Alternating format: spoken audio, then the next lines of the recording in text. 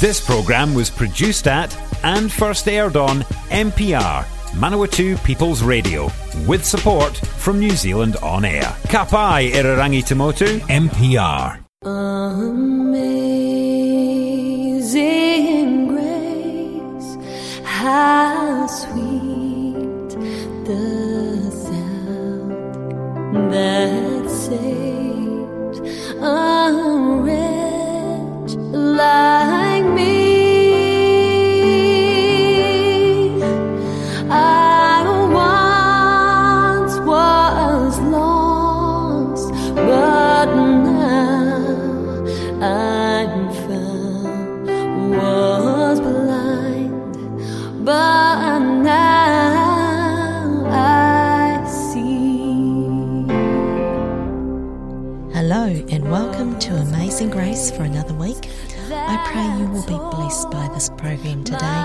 My name is Lynette and today I'm joined by Dennis, my husband. Here at Amazing Grace, we want to hear from you. We also have a free giveaway. It is called Steps to Christ. Great little book, highly recommended. And also if you're here locally in Palmerston North, at the local takeaways, check out the free magazine Signs. This is a family magazine designed for adults, but with really good articles on health and family issues that we face in life today and how the world is going and where can we find hope. So, yes, and we will also be happy to pray for you or a friend or family member off air or on air if you'd like. And you can contact us either by email, and that is on info@mpr.nz,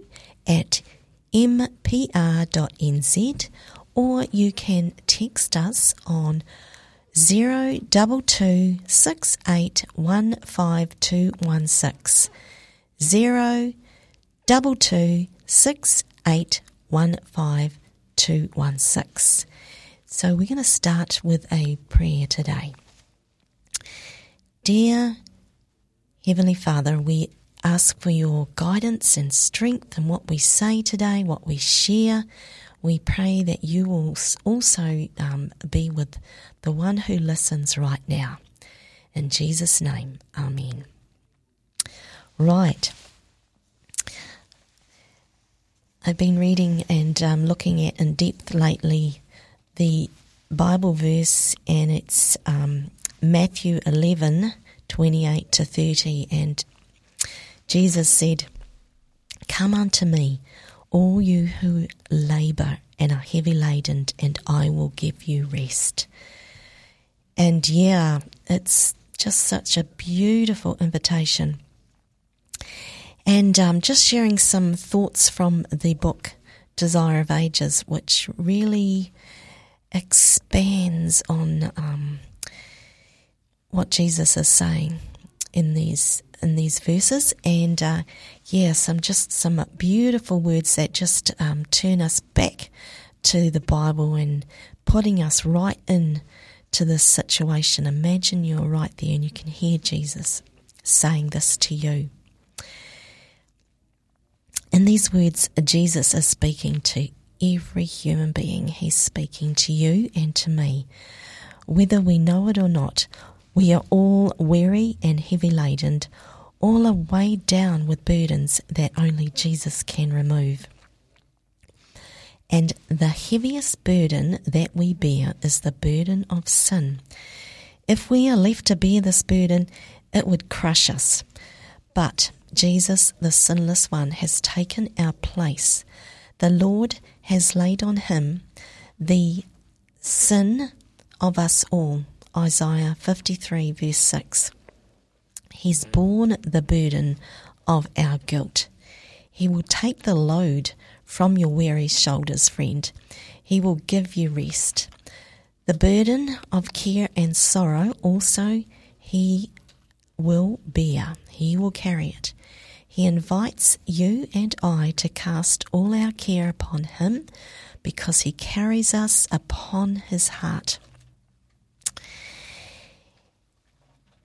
He knows by experience what are the weaknesses that we deal with, what are our wants, and where lies the strength of our temptations. For he was in all points tempted just as we are, yet he didn't sin. He's watching over you, trembling child of God. Are you tempted? He will deliver. Are you weak? He will strengthen. Do you need more answers for the big things in life?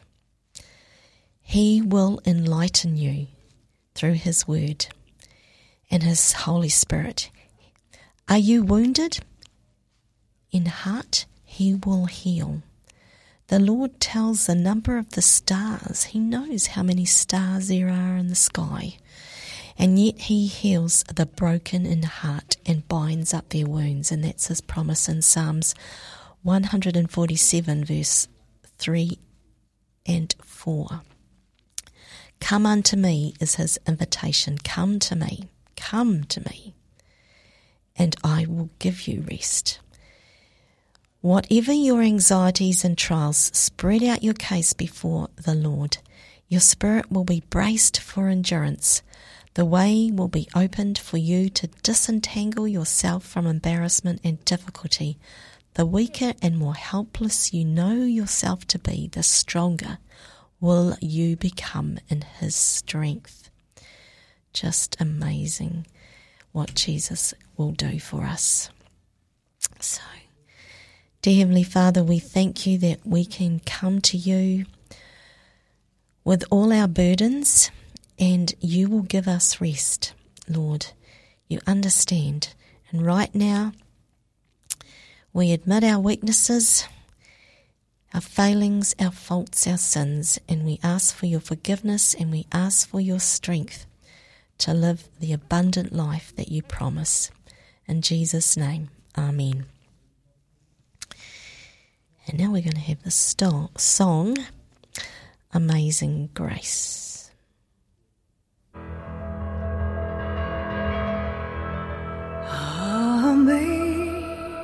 Amazing grace, how sweet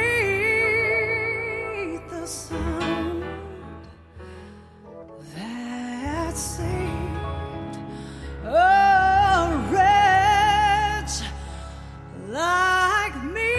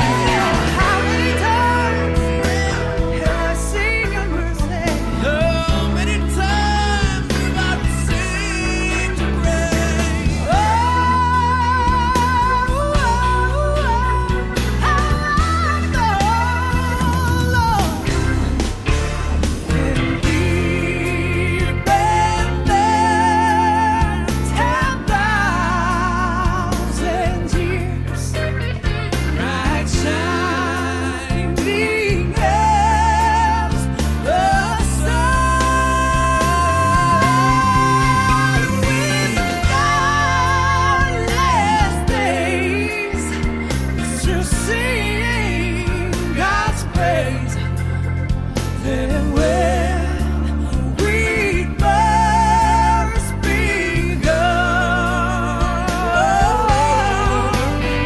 then when we first begun,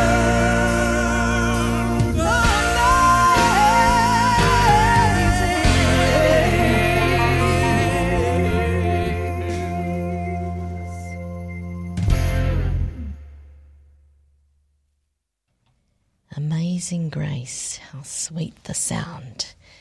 Yes, so now I'm going to be sharing the health tip for today, and been getting a lot out of this book by Dr. Darren Morton, Live More Happy, and I hope you have been too. So just a quick recap. The first chapter was on speaking positively and how it actually affects our own emotions, and what we say to others as well has a big impact on our own thinking. That centre in our brain that Dr. Darren calls the limbo for short, it's listening to everything we say and do. So when we're looking, the third chapter actually, motion creates emotion. So we've been looking at act how you want to feel, not act how you feel, but act how you want to feel. And then he splits that down into some more detail by saying slow breathing, actually slowing our breathing on purpose actually helps us to relax. Sipping some water to keep our mouth moist when we're anxious actually tells our brain to relax more too. And sinking, relaxing our muscles, lowering our shoulders actually also tells our brain to relax when we are feeling stressed. And today we're looking at move more. Walking in my local shopping mall a while ago, I was confronted with a sign advertising happiness. Only $99. Thinking it was a great deal, I approached the shop assistant to inquire. He explained that the $99 was the first of 10 payments that purchased the treadmill the sign was attached to. So, was that false advertising? Can exercise make us happy? I know others who do not share my perspective, but I can honestly say that exercise does make me happy, says Dr. Darren, and more emotionally upbeat, and the science agrees with me. When we move dynamically, millions of proprioceptors throughout our body scream out to our limbo, telling it that we are all systems go. Little wonder that being physically active can improve our mood. We have known for decades that a single bout of exercise can lift the blues and improve mood.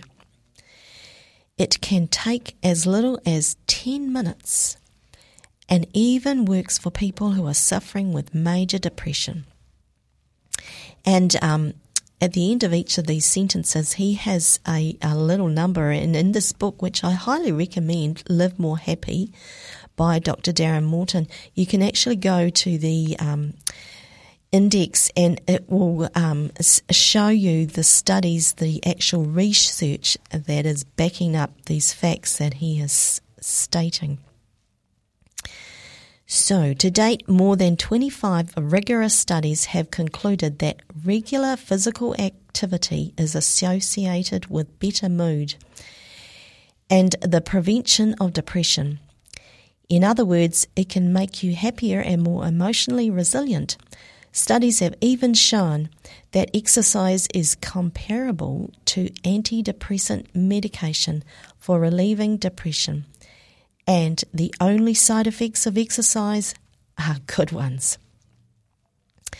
A recent study in 15 European countries found a positive association between the amount of physical activity people perform and how happy they are. In other words, when it comes to physical activity, the more the merrier. Another recent study of more than 10,000 individuals revealed that not only are people who are more physically active happier, individuals are happier in the moments when they are more physically active. Isn't that interesting? Studies indicate that more intense exercise is especially effective for achieving a mood lift. More intense exercise results in our proprioceptors cheering with a louder voice, and our limbo listens, the emotional part of our brain. A great way to stimulate our proprioceptors in a dynamic way is to perform resistance exercises, which are known to be very effective for making people feel good. However, it is important to note that while more intense exercise confers extra benefits, even low-intensity physical exercise works wonders. It has been hypothesized that physical activity has depression-relieving effects, partly because it promotes the development of new brain cells in our limbo. What we definitely know is that physical activity causes the limbo to release chemicals called beta endorphins into the rest of our brain. Beta endorphins make us feel good, even euphoric, and can blunt pain. Recognizing this, it is alarming that over the past century we have been witnessing an accelerating decline in our physical activity levels. Today, we are probably more inactive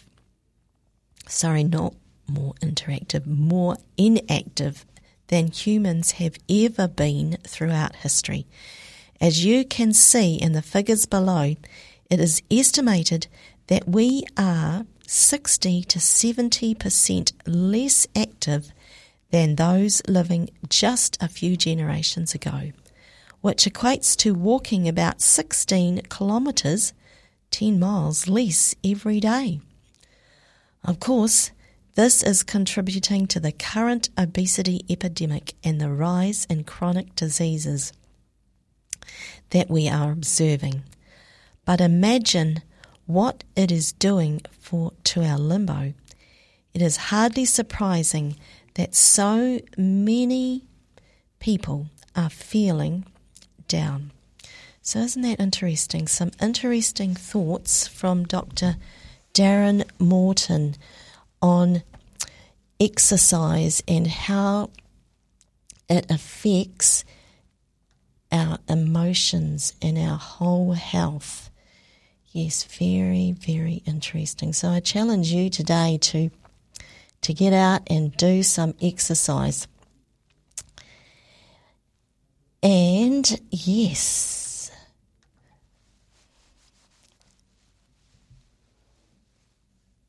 all right, I'm just going to hand it over to my husband to just do a little bit of talking for a moment. He might like to share something.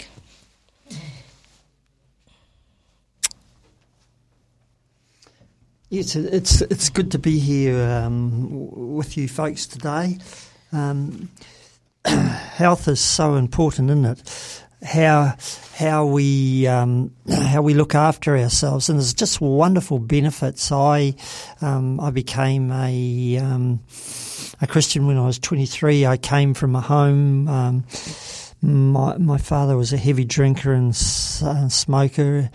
And he died at 61, whereas my mum lived to almost 99. So lifestyle is really, really important. Exercise is really important. So, yeah, it's just important to, look after our health, isn't it? If you want to read a good book called The China Study, which is the most comprehensive study ever done on nutrition, See, in New Zealand, for instance, 1 in 3 of us will get cancer. And, 1 in 3. It's every third person. So it's a dreadful disease. So we haven't found a good cure for it yet. The world hasn't. But there's things that we can do to prevent it. And it's far better to prevent something, prevent getting cancer than getting it and try and fight it then. So, yeah. Right. So we're going to have a song now. And then we'll come back and we'll talk about the book of Revelation. Feel the waves around me, calm the sea. When I cry for help, oh, hear me, Lord, and hold out your hand. Touch my life, still the raging storm in me.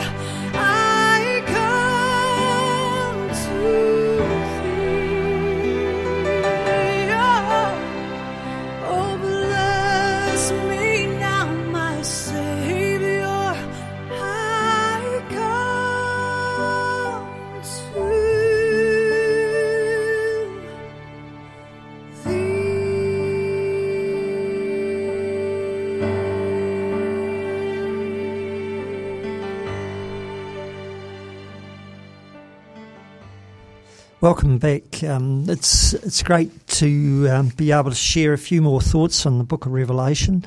A lot of people find the book of Revelation very hard to understand, and there is some challenges in it.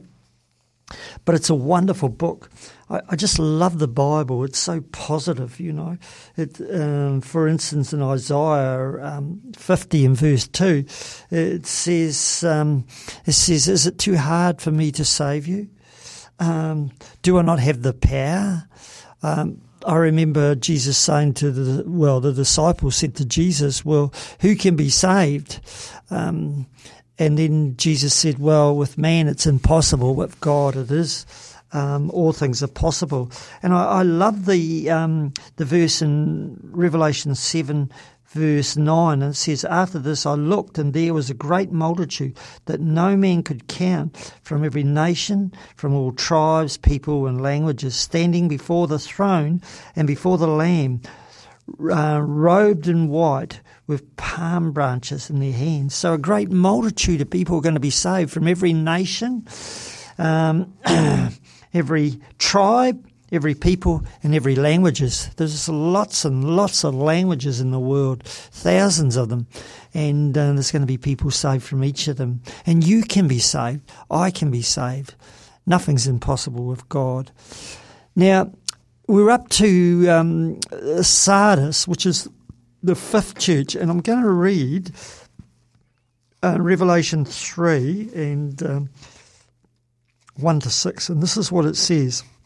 "And to the angel of the church in Sardis write, "These things say he who has the 7 spirits of God and the 7 stars." Now that's a quote from Revelation 1 verse 16, and this is Jesus talking. And he says here, "Be watchful, strengthen the things which remain that are ready to die, for I have not found your works perfect before God. Remember therefore how you have received and heard, and hold fast and repent. Therefore, if you will not watch, I will come upon you as a thief. I will come upon you as a thief, and you will not know what hour I have come upon you. You have a few names, even in Sardis, who have not defiled their garments, and they will walk with me in white, for they are worthy. They are worthy. He who overcomes shall be clothed in white garments, and I will not blot out his name from the book of life, but I will confess his name before my Father and before the angels." Now, there's such a lot in this little section, and I've been encouraging to get these booklets, and you can get them from, well, all you got to do is put in Revelation, Hope, Meaning and Purpose into Google, and you can buy them. They're not expensive. There's you can either get a set of 12 or you can get a set of 24. The set of 24 goes into a bit more depth. So they're just they're written for the lay person. They're not written for the theologian. They're written for the lay person. So this is the message to the city of Sardis, and it's a very interesting city. It's a very interesting city, and I'm going to get my lovely wife to read in a little while about the history. And the history about this place is really significant for what Jesus said. Now, I'm reading from a book, and here's another book you can get. It's called Now and Then, Reading Revelation Today. So when it was written, how it applied to them then, and how it applies now. Now, it's by Paul Barnett. It's not a heavy book, it's a light book. And there's some really good ideas in it. And this is what he says about Sardis. He says this was an important city at the junction of 5 roads. And then it says the city's wealth and historical importance was due to its central location, to the general fertility of the region. The city was built on a high point on a mountain ridge. Now that's interesting. And in a more recent past, in AD 17, Sardis had been seriously damaged by a major earthquake. Now, I'm just reading a wee bit about it from this book here, Then and Now, and it says, in point of facts, no church is so sharply rebuked as the Church of Sardis. Despite their reputation of being alive, the reality was that they were dead.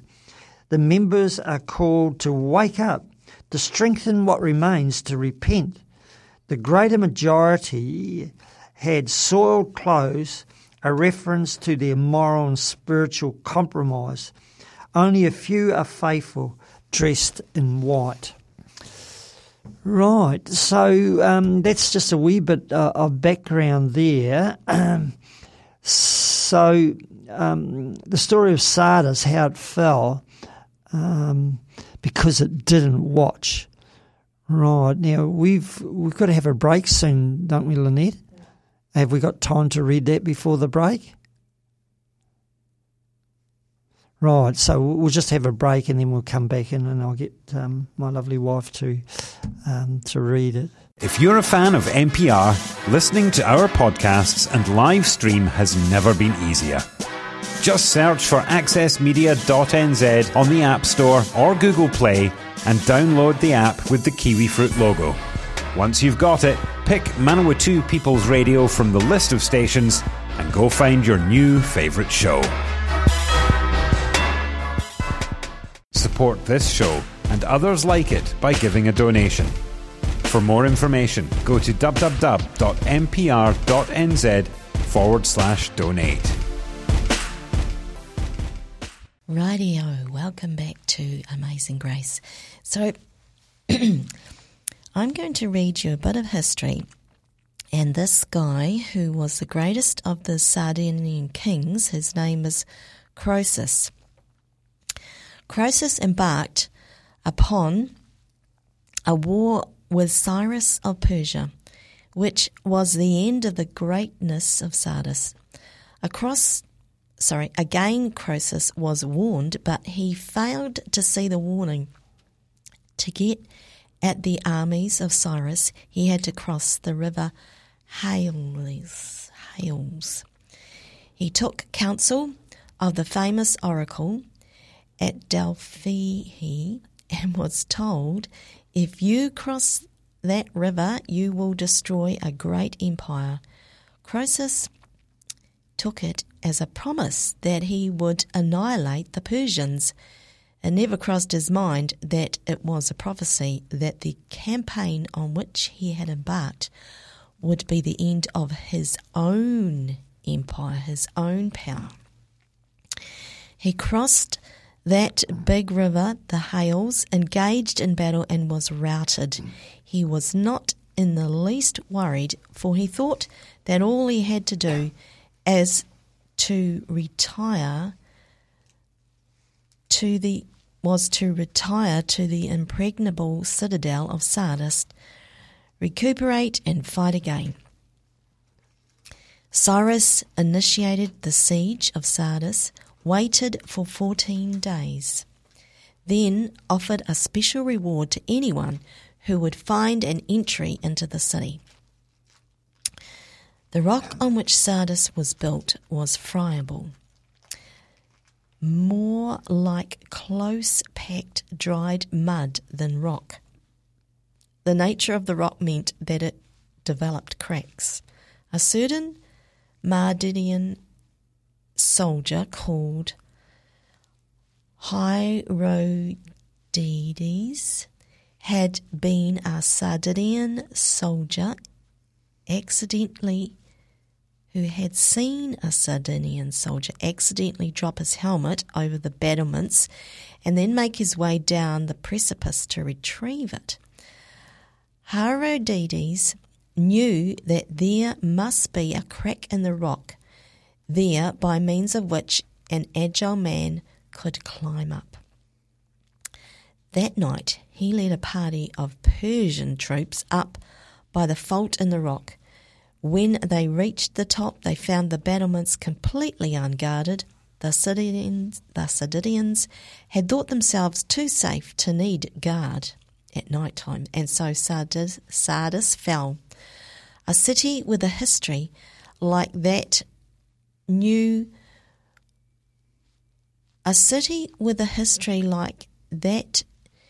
what the risen Christ was talking about when he said, watch. Yeah, so the important thing is to watch. So it's actually in this little message there that Jesus is talking, that he's saying watch. He says it twice. So this city failed to watch in that crisis and they were destroyed. And it's actually the same thing happened again. If I had got my wife Lynette to read, after Alexander the Great, he conquered it after the Persians, and then after the time of Alexander the Great, it was rebuilt, and then I should say Alexander the Great built the city up, but after him, a bit later on, the same thing happened and it fell again. Now, I just want to read from these little books that I've been saying that you can get from just putting into Google Revelation, Hope, Meaning and Purpose, and this is what it says about the Church of Sardis. The tone of the letter is different right from the start. There's no praise, only harsh evaluation. This church gets much praise from people. It is respectable, but God sees it differently. This church is living on a reputation of being alive, but it is dead. But really it is dead. Revelation 3:1, we are told to wake up before it's too late. The things here are a lot worse than they are in Thyatira, and some have not spoiled their garments. Right, so praise is a good thing in the right setting, but false praise, which is flattery, is a very, very dangerous thing. We all like to be praised, but false praise is very dangerous. Now, in here, in Revelation 3:1-3, they have I'm getting tongue-tied here. A reputation, no, how you say it? A reputation, that's the word. Getting a bit tongue-tied here, of being alive, but they are dead. What does that mean? Jesus is talking to a church here. To be spiritually dead, what does it mean? Now, it's a big subject, but they had lost their ways. Now, I've read quite a bit of William Barclay, and he put out, William Barclay used to train ministers in Scotland. He was a Presbyterian, and he comes out with some very interesting things. He's well read, and this is what he says about spiritual death. And it's in his book on 1 John, page 191. He says they stop trying. They stop trying. This is people in the church. They stop trying. They accept oneself as one is. They don't try to get rid of one's faults. They see all virtues as unattainable.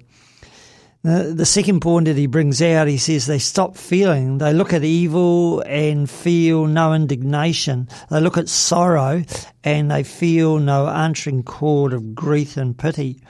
3, they stop thinking.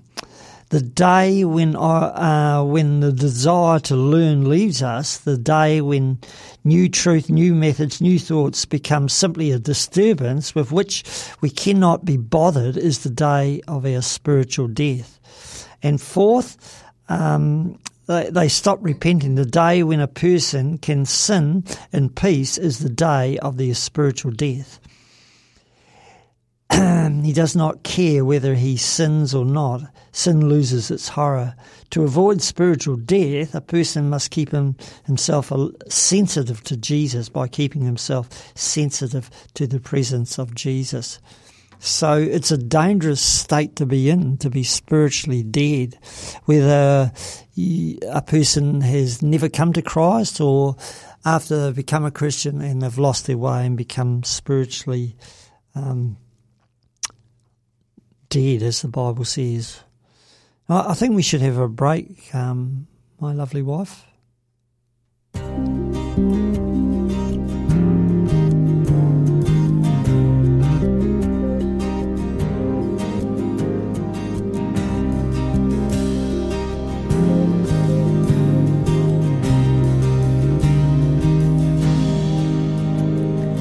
What can I bring as a gift from my heart?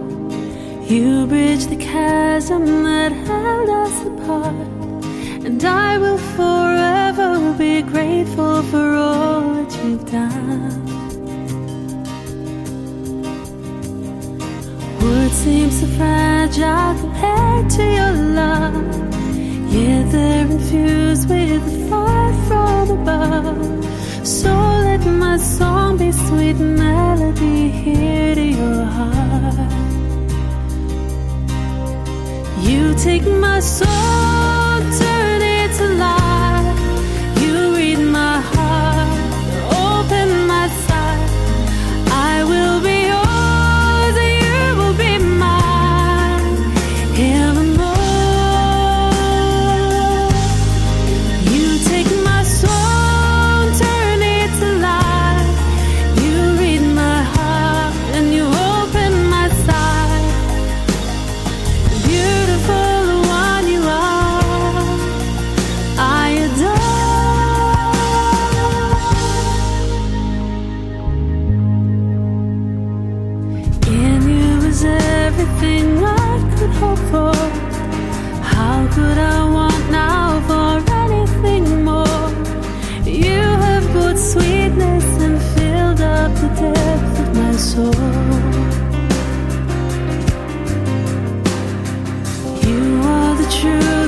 disperses the night.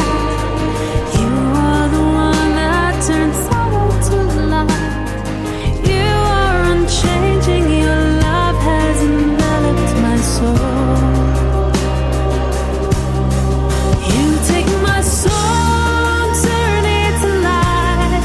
You read my heart, open my sight. I will be yours, you will be mine, evermore. You take my soul, turn it to light. You read my heart, and you open my sight. Beautiful one you are, I adore you, I adore. Finding my strength in your eyes, losing myself in your beauty. I have been taken by all you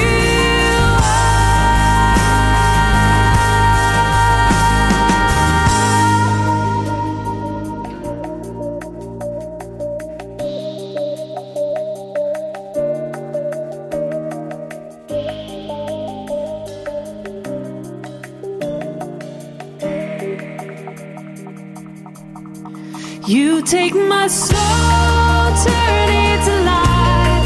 You read my heart, open my sight. I will be yours, you will be mine, evermore. You take my soul, turn it to light.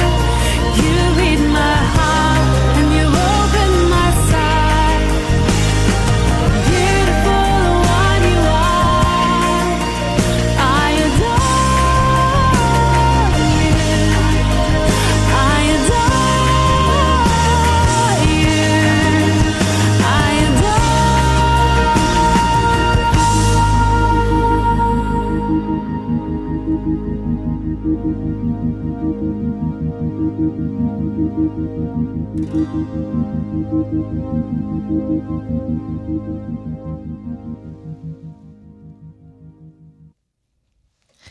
And that was Julia Grace. Great song she was singing, and she lives here in New Zealand in Tauranga.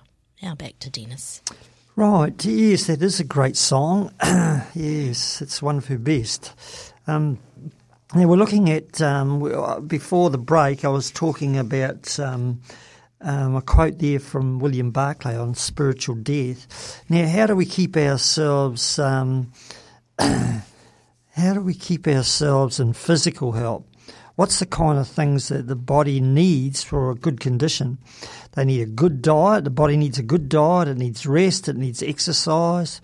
If the body is going to run well, these things we need. We need to stay away from the wrong fuel, like alcohol, drugs, poison, anything like that. The problem is if we put the wrong things in, we might end up losing our lives. So I've been reading a little devotional book by H.M.S. Richards, and he quotes here from a Dr. Payson.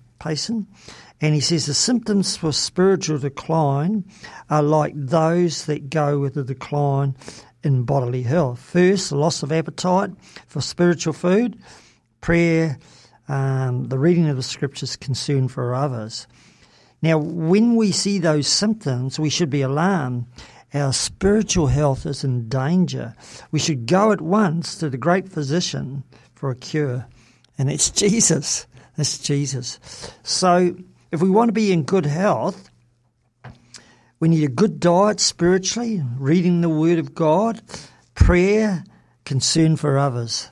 That's the things that can keep us in good health.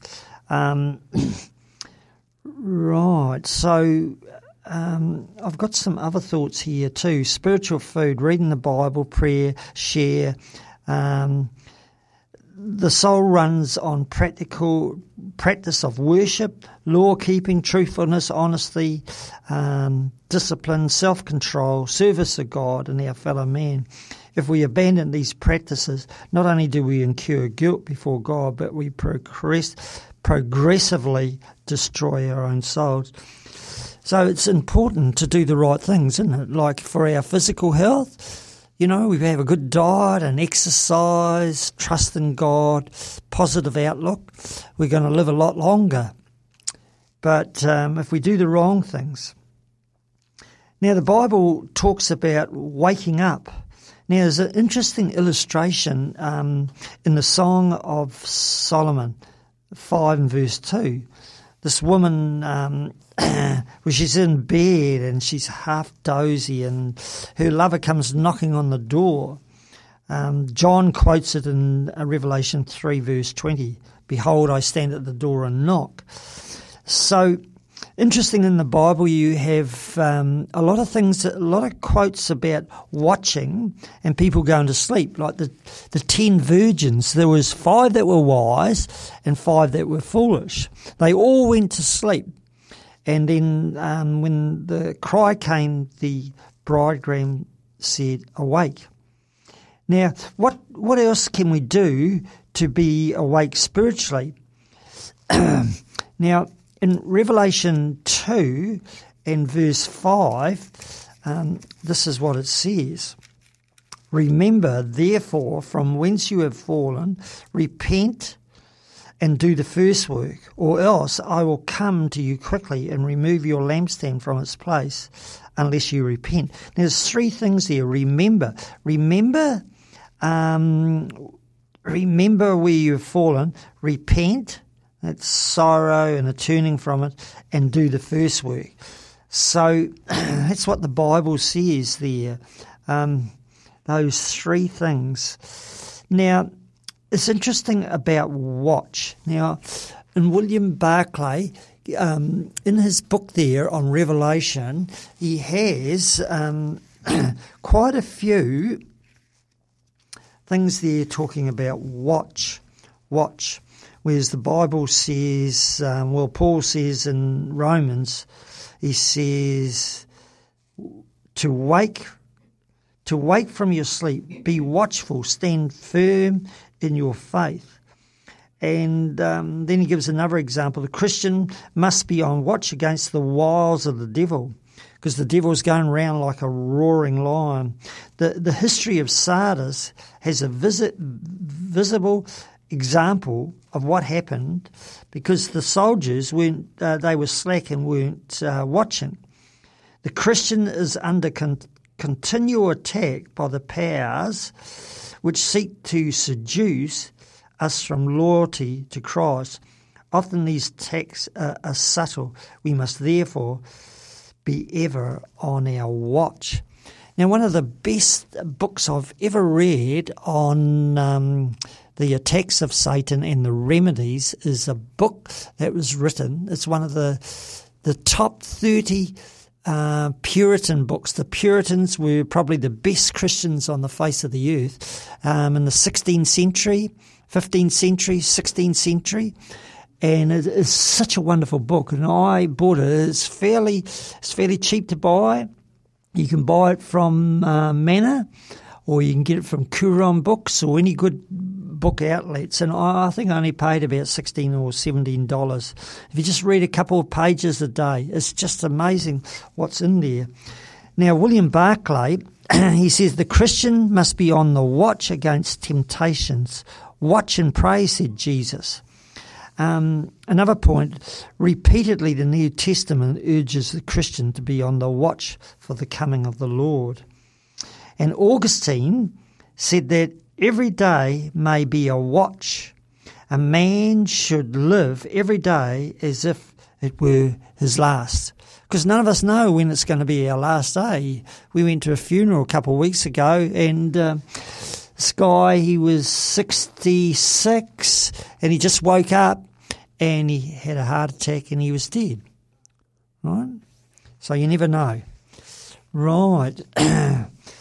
Right, so now the promises. I'd like to just finish this little talk on Sardis by looking at the promises.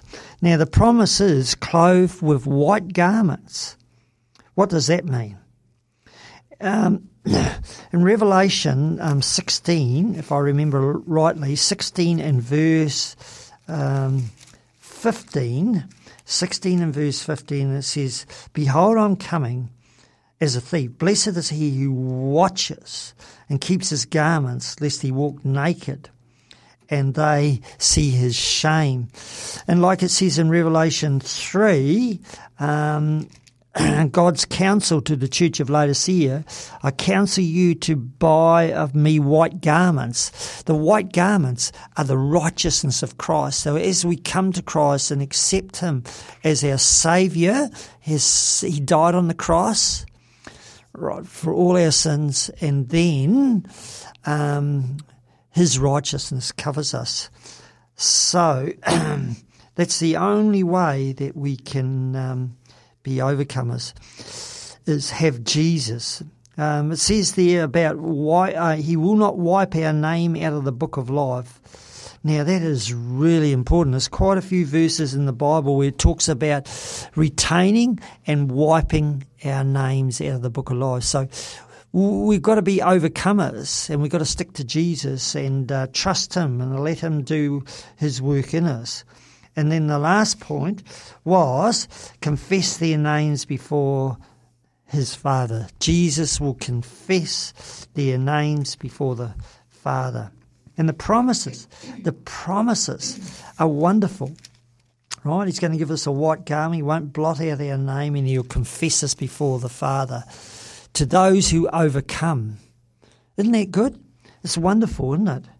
The Bible is the most wonderful book ever written because it's the God book. It's the God book. And it tells us how we can win the prize. And a few in Sardis will win the prize. So we've run out of time about talking about this wonderful subject, the Bible. So we will, until next time. God bless you.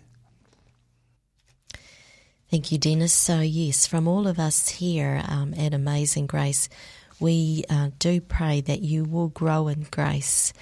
And, yes, that just a reminder about the things that we have available free. The signs are at the local takeaways, and also the book Steps to